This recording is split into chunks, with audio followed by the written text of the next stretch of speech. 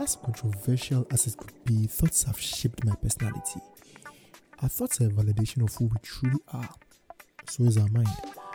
In my reflections, I would want to live my biggest dreams and daydreams, but in reality, they are wasted fantasies.